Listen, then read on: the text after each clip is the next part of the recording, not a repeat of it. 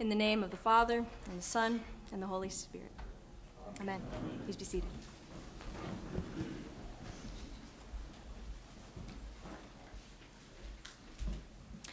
Not much has changed since the days of the split kingdoms of Israel and Judah. The scene and the setting have changed, but the essentials have not. The human heart remains just as fickle and treacherous as it has ever proved to be, and the world appears just as deceptively enticing to the untrained eye. And of course, most notably, we as people are still just as willing to follow our own passions and desires to their own ends, whatever the cost to others or to ourselves. The two kingdoms knew the one true God. They had access to his law and commandments. They had passed down stories of his faithfulness to his people from generation to generation. They had seen his hand at work for the benefit of them, for their benefit, and yet they had, bit by bit, chosen to step out on and step away from the Lord. The people of Israel did keep practicing the right forms of worship. They observed the holy days. They offered the required sacrifices, but their hearts were not in it. Their hearts were full of selfish passions and greed of all sorts. They continued to worship, but they did so out of a sense of obligation, maybe out of a sense of maintaining cultural tradition, or worse, allowing their worship of the Lord to become a matter of superstitious practices and rituals that were meant to appease and manipulate God into serving their needs and desires in the exact ways that they demanded it. The people of Israel and Judah may have been able to maintain this hypocritical lifestyle or even delude themselves that they were believing and that they were still living as his people on earth. But then, as of now, you cannot fool God. He knew what truly ruled in their hearts and minds.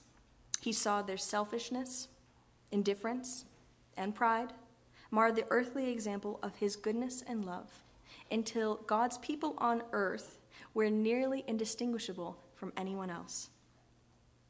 For I know how many are your offenses and how great are your sins. Amos 5:12. They had forgotten who he was and who they were called to be. And this is where the prophets come in. Amos was a Judean shepherd, and he was sent to rebuke Israel. And he did not mince words. Our passages today speak of the day of the Lord, that great and terrible day, where God will at last come and judge and set all matters to right. We'll look into this more in a moment, but listen to some of the words that Amos gave to the people on God's behalf just before we enter into this passage today. This is what the Lord says. For 3 sins of Israel, even for 4, I will not turn back my wrath. They sell the innocent for silver and the needy for a pair of sandals. They trample on the heads of the poor as on the dust of the ground, and they deny justice to the oppressed. It goes on. There are those who turn justice into bitterness and cast righteousness to the ground. And more. Seek good, not evil, that you may live. Then the Lord God Almighty will be with you, just as you say he is. Hate evil. Love good. Maintain justice in the courts. Perhaps the Lord God Almighty will have mercy on the remnant of Joseph. Perhaps. Harsh words with little comfort. Israel believed that the day of the Lord would be their vindication, but they had long since strayed from God's intended way of life. Thomas Mickminski, and I'm sure I'm saying his name wrong, puts it this way. The social concern inherent in the very structure of the law was forgotten. God's will ignored. This is what spurred Amos to action. The circumstantial victims of Israel's hard hearts cried out for justice, and the Lord heard them.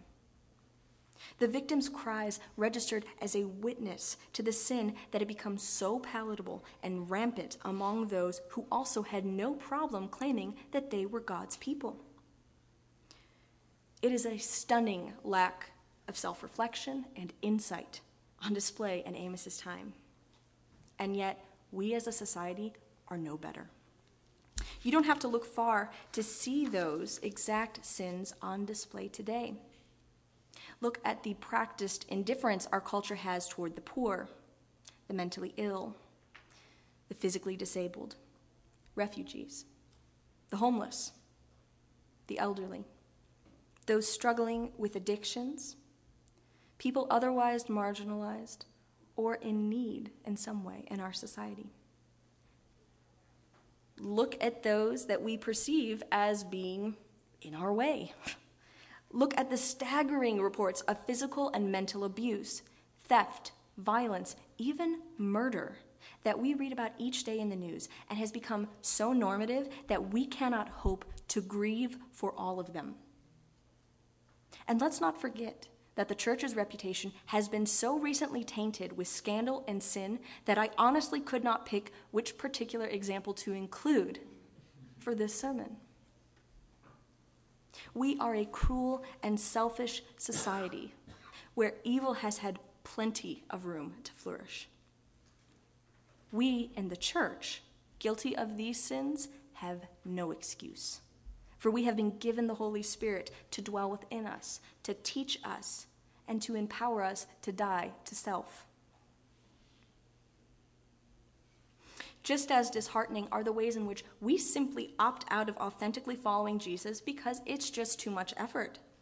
It's hard to stop what we are doing and do even the smallest thing for someone else. We are confronted by these massive systemic problems, and we become overwhelmed. It's so much easier to say, "It's not my problem. I didn't cause this," or "I'm not hurting anybody." Too often, we end up doing nothing at all. It boils down to this.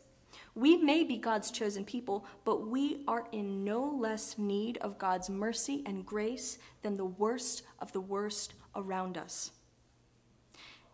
This recognition of the truth is what's missing in Israel, and it's missing in our society today. It's the recognition that we desperately need God that David in Psalm 70 so clearly writes for us. Make haste, O God, to deliver me. O Lord, make haste to help me. This first verse is often used as an opening for prayer, very, very frequently in the liturgy, so much so that Martin Luther actually said, and I'm quoting here, "It would be good if we meant it as often as we prayed it." Right? Yeah. David cries out, petitions, begs for deliverance in this psalm with his typical humility and brevity. And he pleads for God to bring a bit of his on earth as it is in heaven to earth now. Keep in mind that the man who was writing this psalm was God's chosen king.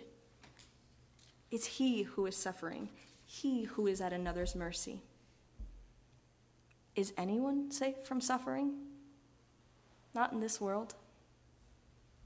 David was by no means perfect, but think about how different his mindset is than those of his descendants in Israel, who seemingly forgot that they needed God and that they were meant to be his agents of mercy in this broken world, meant to be ready to serve their master, doing thankless acts for the least of these in their day and age. So are we. This is how we are supposed to live out our lives in faithfulness to the God who loves us beyond all measure, by keeping our eyes and ears open, by letting our hearts be broken by the cruelty of the world around us. We are called to share the gospel in word, in deed, and to encourage one another in doing so until either one of two things happen. We die, or the day of the Lord arrives. and we don't know when either day is coming. So this brings us back to the main point of today's lessons that we hear, the day of the Lord. St. Matthew records Jesus using the parable of 10 virgins to show us how important it is to be ready to do whatever he calls us to do whenever the moment arrives. We hear of the 10 virgins who, while waiting for the bridegroom to arrive, all fall asleep. They aren't judged for that, thank God. But when they wake up, only half are ready. Why are only half ready? Well, half brought lamps and oil. The other half just brought a lamp. Okay? Like Cinderella having no appropriate gown to wear when the carriage arrives, these ladies are out of luck. But unlike Cinderella, who arrives late to the ball and has this fairy tale ending, the virgins without oil would gain no entrance here. So what's the point? The point is this: the day of the Lord is indeed coming. Jesus will come again. Judgment is coming for all people, both those alive on that last day and all those who have fallen asleep, as we heard in our 1 Thessalonians passage. Judgment must come before all things can be set right, and all people from all times will be bending their knee in praise to their Maker. In some ways, the people of Israel were right. The day of the Lord will be our vindication. But on that day, too, all our sins will be laid bare and will be dealt with. This is inescapable. There is nowhere to run. There is nowhere to hide. So do your best to live your life cultivating mercy and love for one another. Bring injustices to light and seek to set wrongs right. Hate evil. Do good. Let justice roll down like waters and righteousness like an ever-flowing stream. Like the offertory that we're about to hear, keep your lamps trimmed and burning. The time is drawing nigh. The day of the Lord is coming, where he will come in judgment and he will draw us near. Let us live so that we are not afraid of this reality, but instead eagerly work towards ushering in God's everlasting kingdom on earth. Be ready. The day of the Lord is coming. Amen.